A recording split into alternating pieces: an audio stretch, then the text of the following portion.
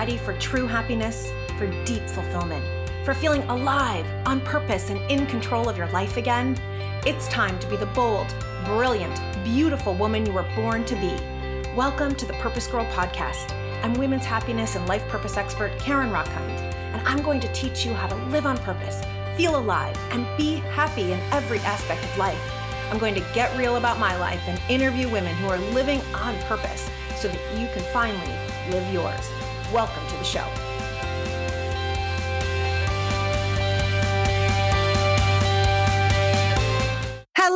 Hello, Purpose Girls.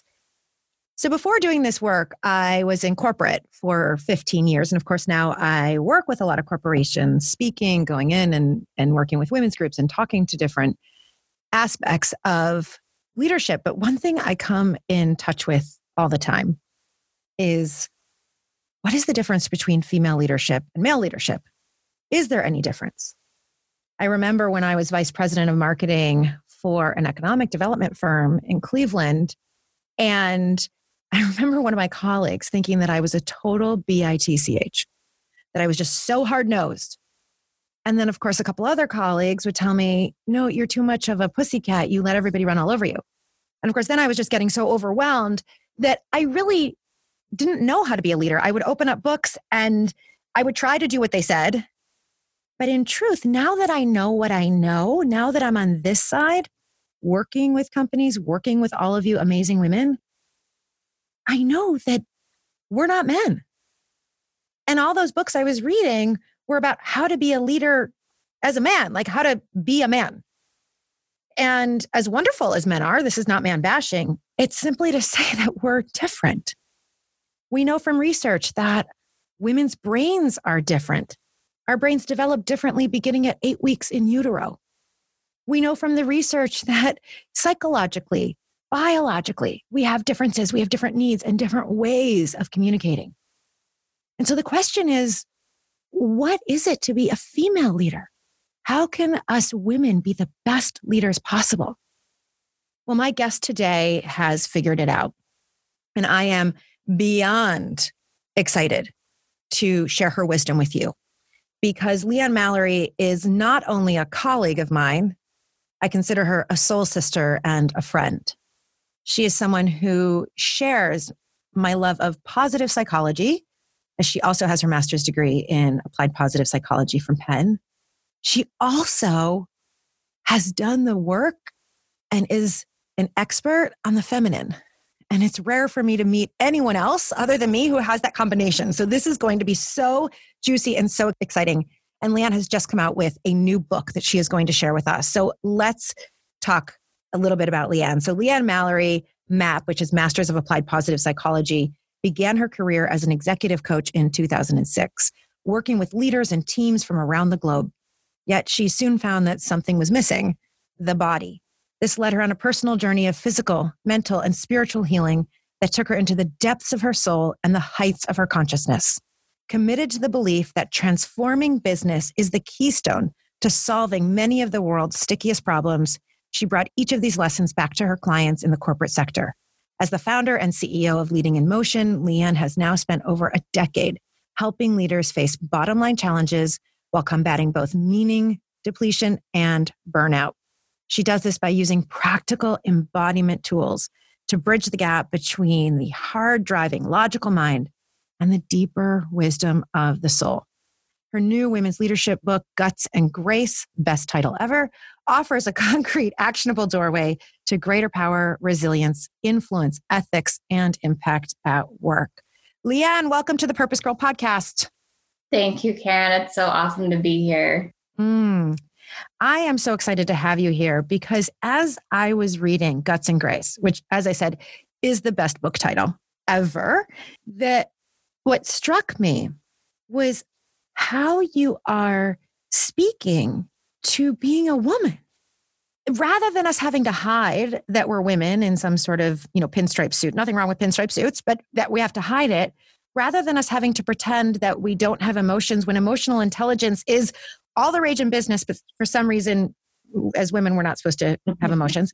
That's what actually makes us so awesome at being friends and parents, et cetera. You really have explored how to merge these two aspects.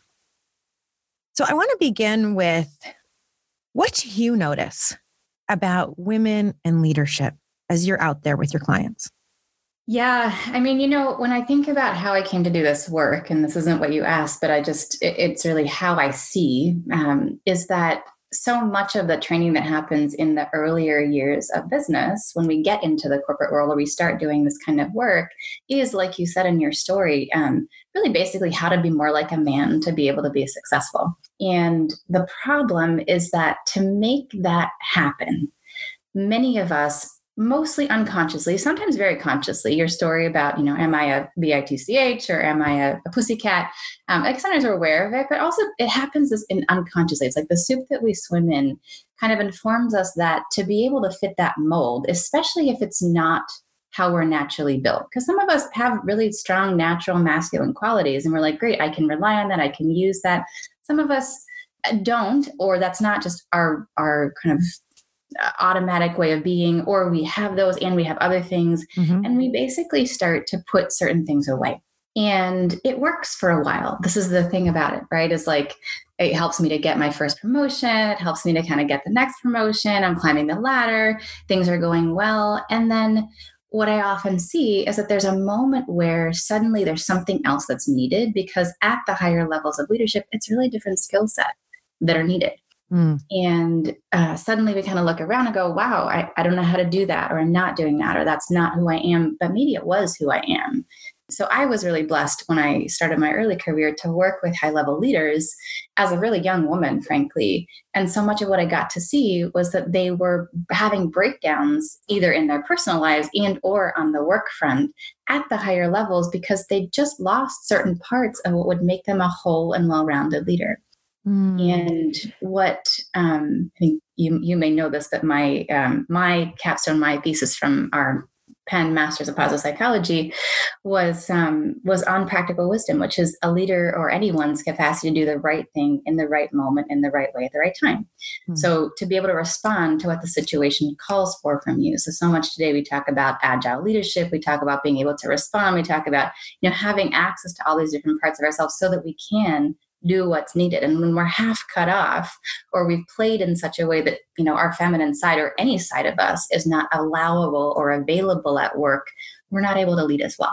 And so I'm an advocate for masculine and feminine leadership, but it's like so much of the feminine is what has gotten left out for men and women, frankly.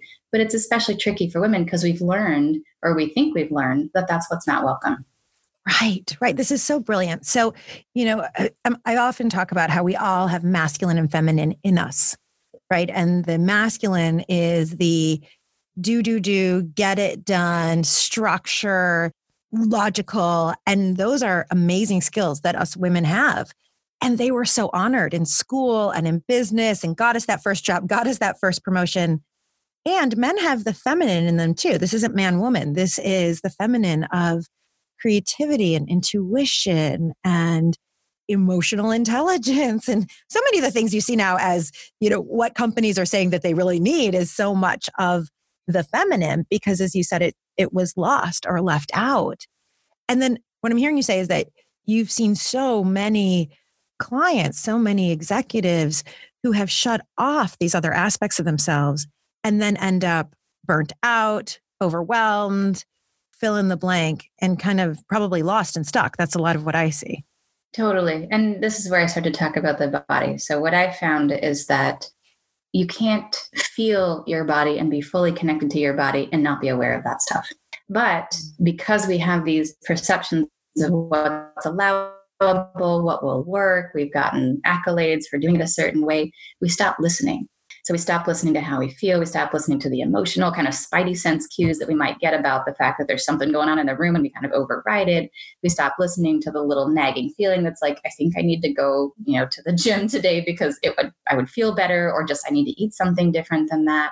And all of that overriding, all of that ignoring, all that not listening, it's kind of like a self-fulfilling loop. So we stop listening because it's working, but then we stop almost like being able to listen. Like we almost lose the cues, or the cues stop talking to us over time. Right, right. It's like we cover them up so much. I often think of like that inner voice, right? She speaks to you, right? But if we cover her up all the time, I almost have this picture of like an inner voice with piles of mud coming on top of her. And we tell her, we don't need you now. That's luxury. It's not important. Work, work, work. Then of course we can't hear her because now she's all covered up. Well, not only that, sometimes I talk about it like a little animal that's gone in a hole. And that sounds kind of weird, but in other words, it's like maybe she's more like in the corner with her arms folded and her back to you going, you didn't listen before. Why would I bother telling you again? Ooh. And so the thing is, the uncovering or taking off the mud or the sort of coaxing to actually come back online is a process. And the book that I've just written is, it's like, I can just tell you, we'll start listening again. And you're like, I can't hear anything. I'm not getting any information. How can I start listening again? It's not like you can just snap your fingers and get it back. It actually takes, walking backward on the path of unraveling those layers that you put on, or, re-inviting the thing that you've basically told, I'm not interested in you, to come back online and work with you again. So it takes some time, it takes some effort. It does. It does. And I'm hearing you say, and this is what came through loud and clear in the book. It's about the body. And let's be honest, we've left the body out of work, right? But for good reason, because the body at work, we see way too many, sexual harassment charges, Me Too. And so we're told, cut the body off, don't show any skin, don't. And so how do we reconcile that we need our bodies, because our bodies tell us the intuition, we need to take care of our bodies in order to be that whole, well-rounded woman, human leader? How do we do body and work at the same time?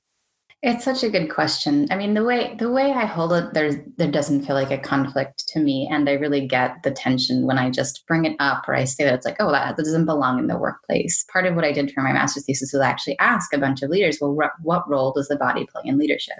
And the first thing that people would say is, well, I don't know. And then I would sort of press them and they would go, okay, let me think. Like, if I'm not healthy, if I'm not feeling well, I can't lead well. And I'm like, okay, good, we're onto something, but what else? And then they would just kind of go blank. But then if you gave people long enough, they would start to go, well, maybe that time when I'm in a meeting and my stomach kind of starts to feel a little upset because there's something happening under the surface that I'm not really like. So people start to go, oh, if I'm paying attention to the body, there's cues that I'm getting. So I really hold like getting back in touch with the body simply as a doorway.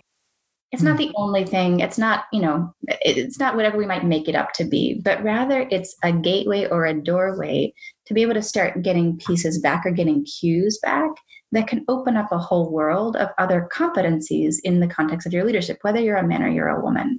Yeah. So I'm a bit provocative and I'll say it starts with the body. That's one of my taglines on my other website. And I'll say the body is what's missing. It's not, obviously our bodies aren't missing. We are going to work in a body. You can't really do anything. You can't take any action without your body. They're there. But it's like, is it a doorway? Is it is it something that including exactly? Yeah. Our bodies, our bodies tell us so much. Like you're saying, we get a funny feeling. That person is not being honest. Or we get, excited and an idea. I hear this from women all the time. I had the idea. I just didn't speak it. And then, of course, someone else spoke it and they got tons of credit. So our bodies really do tell us so much. And if we don't listen, then there's no way that we can flourish and thrive and be that leader. Totally. And I want to just reemphasize the thing I already said, which is if you're listening to this and you're going, but I don't get any information, I promise you there's information to be had.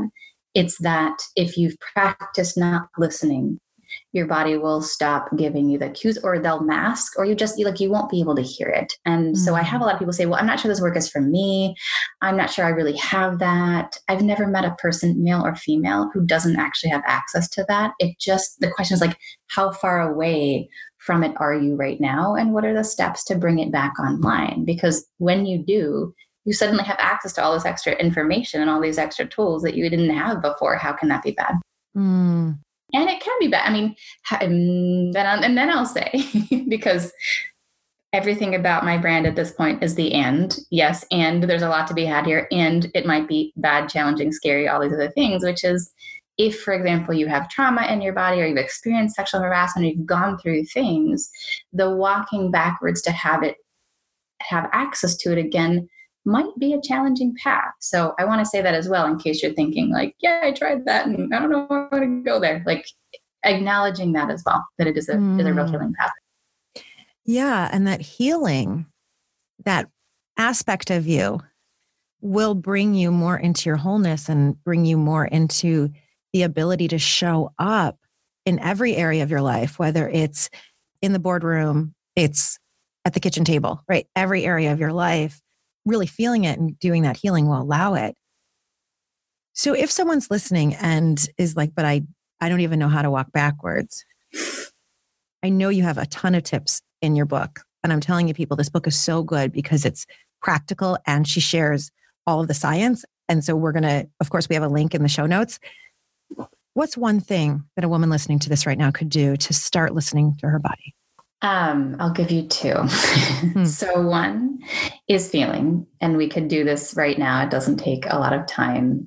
We don't always take it super seriously, but literally if you just take a moment and drop your attention from whatever you've been thinking and actually bring your attention to the sensations in your physical body. So where do you start? Maybe you feel your feet. Maybe you feel you're behind on the chair. Warm, for example, cold, temperature, you can feel for pressure. And right off the bat, you might go, oh gosh, I'm uncomfortable. Or, oh wow, that sensation feels nice. Or wow, I can't feel anything. This is the first practice. Now, from here, you can do different things. You can bring yourself more into presence, for example. I teach this by coming more into your physical length, like letting yourself get a little taller, uncollapsed. Coming into your physical width, getting a little wider. You never want to take up space, or some of us don't. And then coming into your physical depth. So like including the back of your body and behind, as well as the front of your body, and in front of you, like a 365 kind of presence. And you may already notice from here that something feels different or not. So you might be, for example, in a meeting and you're like, oh, can't feel anything. Hold on. Let me take just a moment, bring attention down in, shift, and see what that changes. It's a very quick practice. I have one of the downloads I'm going to give you is a longer 5-minute version of that practice. That's a little bit deeper, but you'll be able to practice that at home if you want to. Oh, I love that. And Leanne has generously offered to give that to all of you listeners. So, and I have to tell you, I didn't even realize I was hunched over. Yeah. And when we hunch over, we're making ourselves smaller. We're also cutting off parts of our organs when we're hunched over. And of course, so many of us are now around computers and telephones. And so just you doing that, I felt my shoulders go back. I felt so much taller. I have to move my microphone, higher. I'm like, yes. And then I feel more confident, right? Yeah, then exactly. I feel bigger.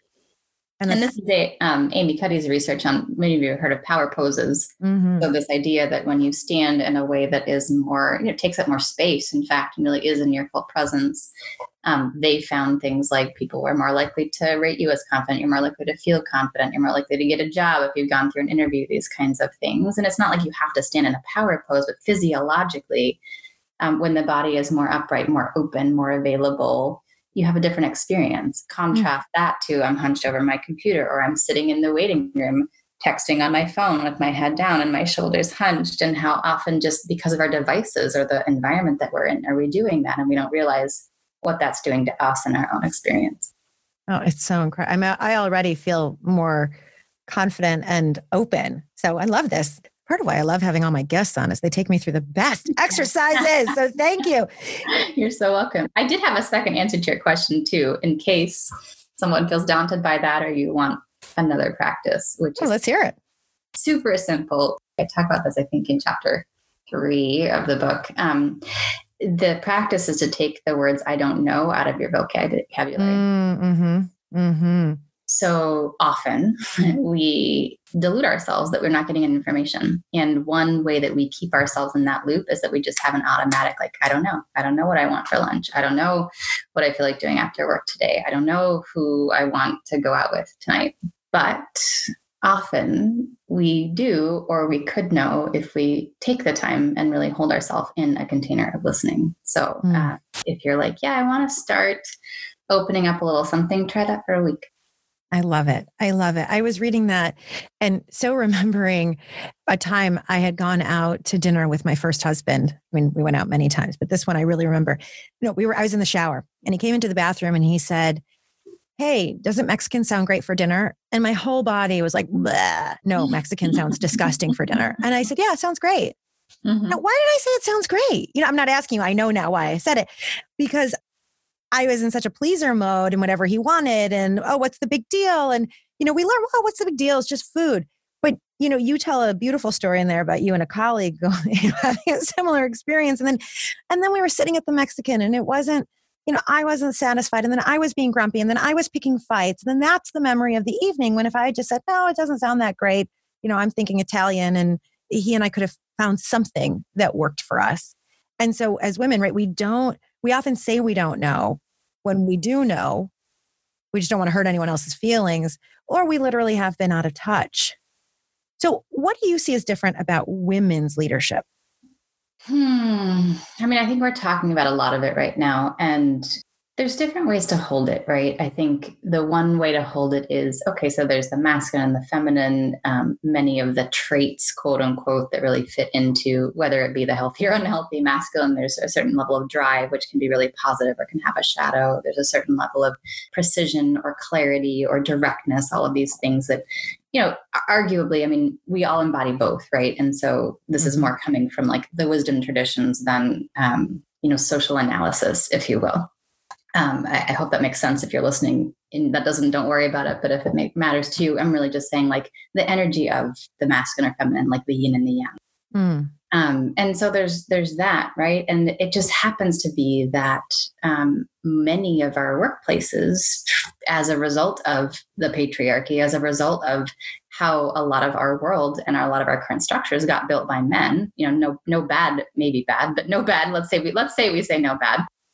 We're not bashing. Exactly. Just so happens to be that the way they were thinking or what kind of naturally worked for them got built into our systems. And so that's a certain version of leadership. And when you look at a lot of the texts and even the women's leadership texts, a lot of them are like, here's how you can hack that. Here's how you can get to be more this way. You can negotiate this way. You can, get things done this way. You can drive this way so that you can get ahead.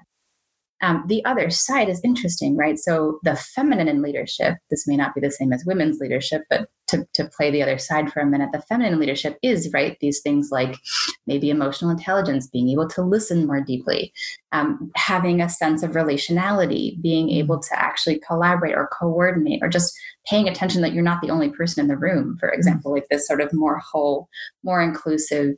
And that can be shadowy too. It's like that's the place where, I just take everybody and not me, or I over collaborate and we never make a decision, right? So that's not necessarily a good or a bad. It's just like those energies might fit in the bucket of feminine. For me, women's leadership is women doing things the way that are most native and right for them from both of those pieces, rather than just doing what I think I'm supposed to do because of the way the patriarchy has set up what companies and what leadership has meant for a long time. So I'm not necessarily one of those people who's going to say, hey, here's 10 ways to be a woman leader, do this. That's just never been the way that I've worked. I'm more going to say, do you want to go on a journey where you figure out what leading from yourself looks like versus leading from sort of the traditional patriarchal way of leading or from the textbook?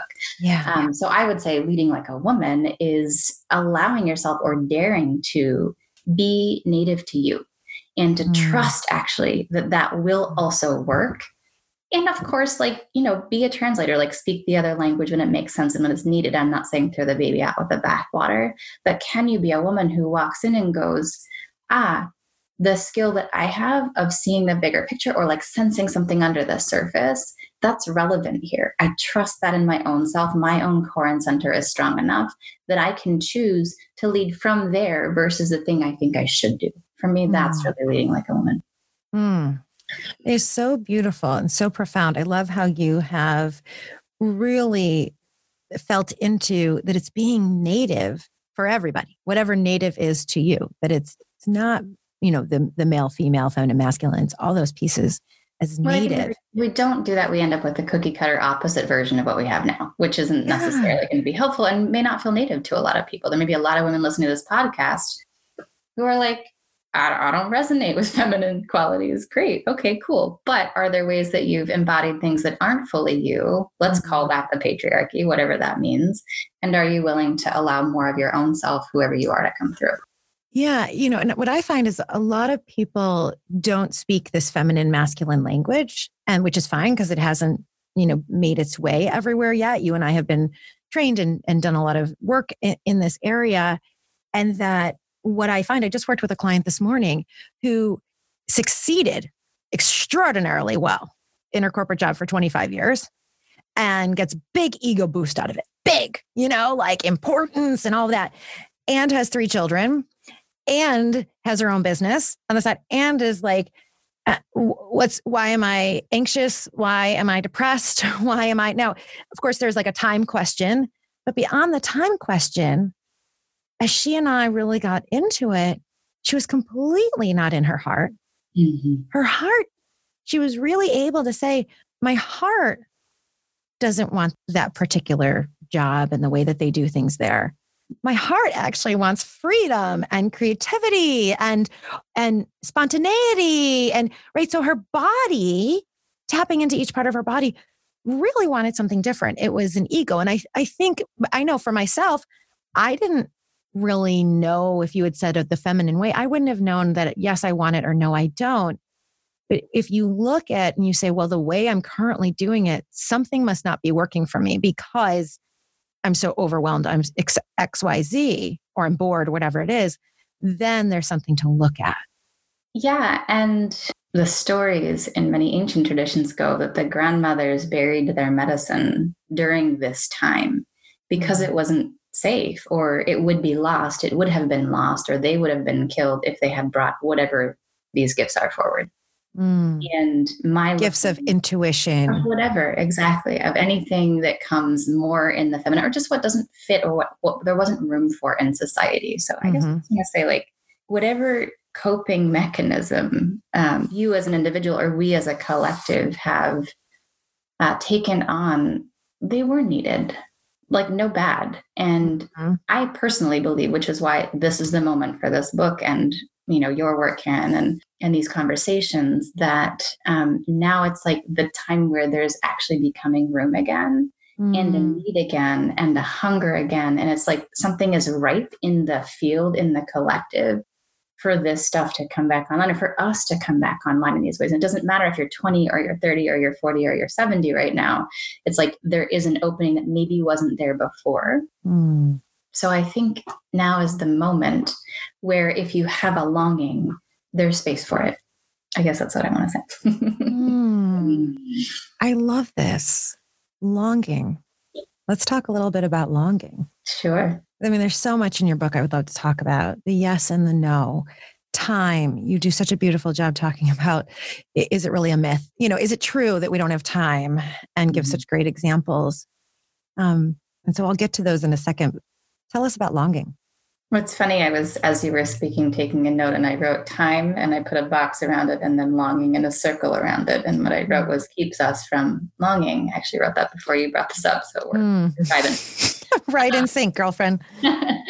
I'm not sure what you said earlier that made me think this, but longing is that impulse. It is the thing. I would say for me, longing more comes from the body, or it comes from the soul. And for me, those two things are actually quite connected. And they're sort of what's been programmed out of our workplace in many ways. But through my connection with myself in both an embodied or physical way, and then like a deeper soul level way, there's like this pull or urge or something. It's like, it has a directionality to it, but it also has like sometimes it has more like a heat or a spark or a sensation to it. It's like when you know that something is for you. And then many of us have an automatic cutoff that we do. And then often what happens next is we go, well, I don't have time. It's really become, I would say, the biggest excuse is such an accusatory word. Like, it has such a bad connotation. But if I go a little bit more dramatic, I would say, like, again, whatever that patriarchy is, however we hold that, has created these systems in which there isn't enough time, or in which we believe this kind of always doing, moving forward in such ways that we don't actually have the space to, and we don't give ourselves, or we don't believe there's enough space to listen to what those impulses are. It's like there's always something happening that we have to go in a certain direction. Even like, and this would apply, like, even if you're running a company, let's say you're a man or a woman and you're running a large company, it's like, yeah, but we got to make the numbers. We got to make, the whatever we need to make for next quarter. We need to satisfy the shareholders, all of these kinds of things. And yet there's an impulse. Maybe it's an impulse to go a different direction, to change because a lot in innovation, like the company didn't make it because they missed that moment of listening of something is going to change in the market or in the field or in what we're doing. And we need to respond to that. And so you can see this at the very kind of macro and the very micro level of a human being individual, that something about the drive prevents the listening to the longing, the thing, the impulse. For me, it's just the impulse itself. The game is, do you allow it? Do you stay with it for long enough for it to talk to you? Do you let yourself actually get curious about it? Because sometimes it's freaking confronting. Sometimes the longing is like 180 degrees different than my life, or sometimes the impulse in the market or in the business is 180 degrees different than how we're currently doing business. Like, it disrupts things. And it often doesn't make any sense. Often. Right. So, you're in your office and everyone is talking about the blue brochure, and in your soul, you have a spark. That brochure has to be red. Yeah. And your logo's blue and everything's blue. And so it doesn't even make sense. Right. And yet you have like this inner spark that just tells you, and you can apply that then to a marriage or to a friendship, to anything, you might want, I just feel so juiced up to go to Italy. And you think, but we have no money, right? It often makes no sense. But listening to that longing matters. Yeah, totally. It matters, because that is your body, or that is your soul really speaking to you. And my experience is, whenever I listen to the soul, it's correct. And when I don't. Yeah. I was going to say, when you don't, what happens? Because I want to talk about that too. Yeah. Well, when I don't, right, then all sorts of things happen. Then I end up depressed. Frankly, I've had that happen multiple times in my life. Yeah. Then I end up feeling anxious, as if there's like some incongruity in my body. And I end up feeling lost, like, oh, I don't know who I am anymore. Yeah. When really, if I had just that one craving, if I had been saying yes to myself, things may have been different. Totally. I was having a conversation with a young woman yesterday who was trying to decide if she was going to, she's looking for a job. And it took us about 30 minutes to get to the point in the conversation where she said, but really, I think I need to move to New York. And I was like, we should have started with that. Of course, you're not finding a job in the San Francisco Bay Area when your longing is telling you need to be in New York. Like, that's why it's not happening. And what can happen is that we end up throwing ourselves into these loops of like, nothing seems to be working. Like, we cut ourselves off from source or from something that's actually bigger than ourselves that could help us when we don't listen. Now, I'm not saying that anytime you have a longing, you should do exactly what it says, but it's just like, can you be curious about it at least and see what's there for you? Yeah. And even as you get, I love that word, as you get curious with it, then allowing it to even tell you what the essence is. Mm-hmm. Maybe you don't have to go to Italy right away, but there's an essence of romance that you're desiring, or there's an essence of, so beautiful.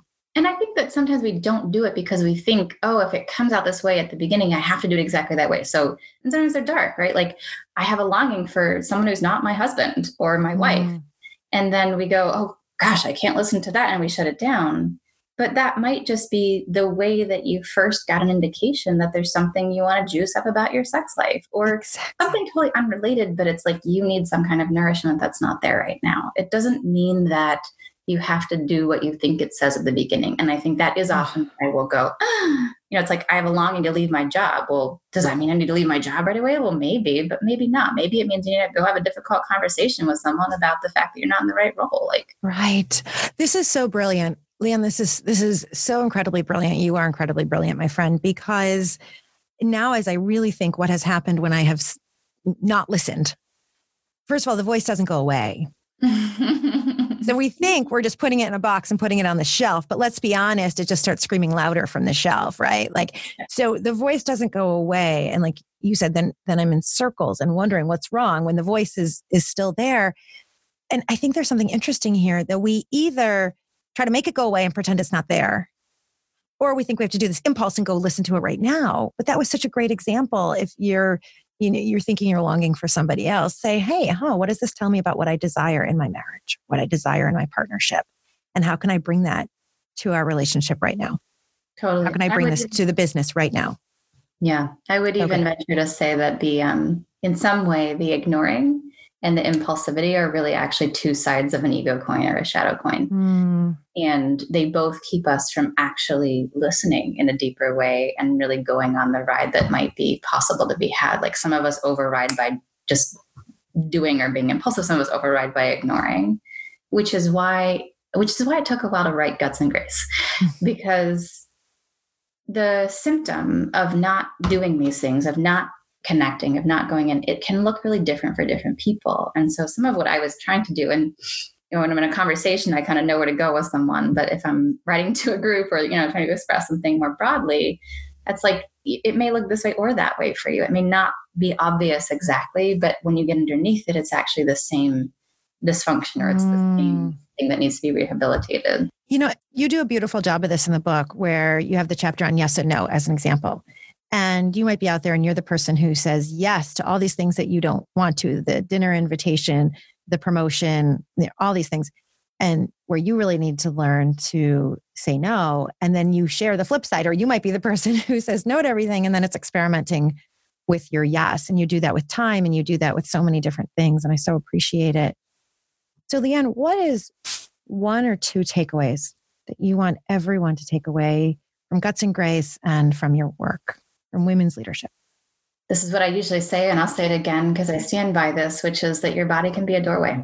And that, again, it doesn't have to be hard or complicated. It doesn't mean you have to go to the gym 10 times a week. It's just at the very base level to start listening to some of these things we said, right? To your longing, to a little bit of a sensation that you're not sure what to do with, and that the practice is to listen and to be curious and really to trust in a way.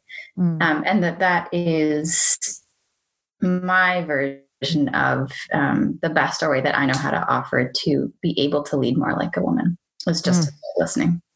It is about listening.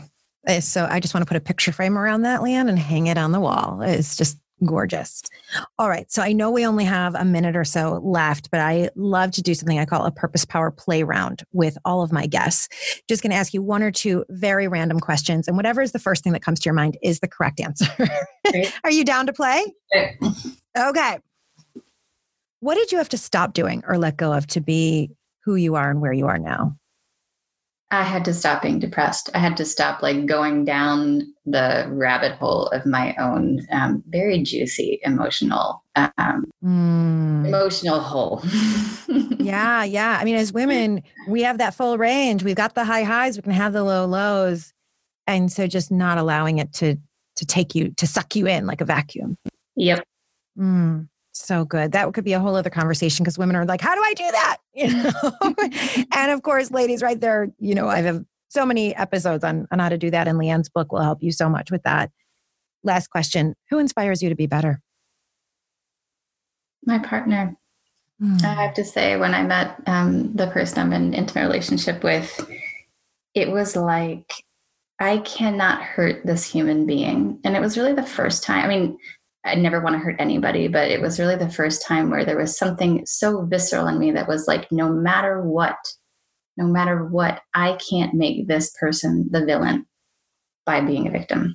And that was so easy for me to do that I was like, oh, this is something special, because it would be like, there'd be these moments where I'd want to go into whatever I would normally do to someone that I was in relationship with when it wasn't going well. And I'd be like, I can't do that here. I cannot do that. Right. So we all want to know how you do that too. So, okay, we've got follow-up to do with Leanne. I have chills. That's absolutely beautiful.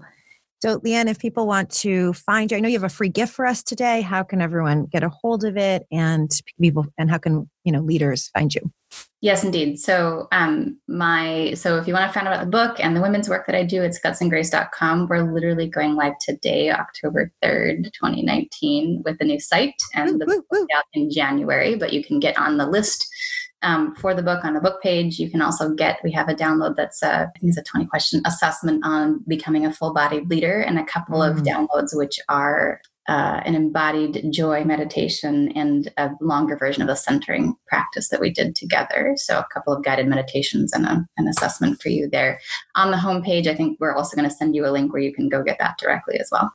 Beautiful. So you can find all those links in the show notes. And I know that everyone, you're going to want to get this book. Anyone who's a leader in any way, which is all of us, whether you're a leader in your family or a leader in business, this book is fantastic. And she totally backs it up with all the research, just like we do so often here on the Purpose Girl podcast. Leanne, thank you, thank you, thank you. You have shared so much wisdom with us, and we are so grateful. Thank you, Karen. It's been awesome to be here. And thanks, all you Purpose Girls. And thank you, Purpose Girls. Thank you, thank you, thank you for listening to this episode of the Purpose Girl podcast. We hope you loved it. And if you did, and you have not yet left your 5-star review, then please, please, please head on over to Apple Podcasts or wherever you listen and give us that 5-star review. One sentence, one word even, just helps women all over the world find us. Of course, if you haven't yet joined the Purpose Girls Facebook group, it's totally free. Every day, my team and I post messages, quotes, questions, journal articles. I do a Facebook Live every week for you to get support, for you to continue this journey of becoming the purposeful, happy, bright, brilliant woman you were born to be. Of course, you can find me on Instagram at Karen Rockkind. I also do a lot of different lives there and different posts, so find me over there, and on Facebook at Coach Karen Rockkind. And if you have not yet gotten your Living on Purpose workbook, it's totally free at purposegirl.com, where I ask you a ton of questions to help you get in touch with your truth and your purpose. Of course, the most important thing you can do is to share the Purpose Girl podcast with every woman you know. Share it widely. Share it with the women in your workplace. I mean, this episode is perfect for you to have a company meeting with, and share it with the women and the men in your office. Share it with your mom, share it with your sister, share it with friends, because we are changing the world one woman at a time. And that is how we're creating community. We're creating momentum. You are doing that. And I so appreciate you for it. As always, may you live purposefully. May you love yourself, my love, and may you love life. Bye for now.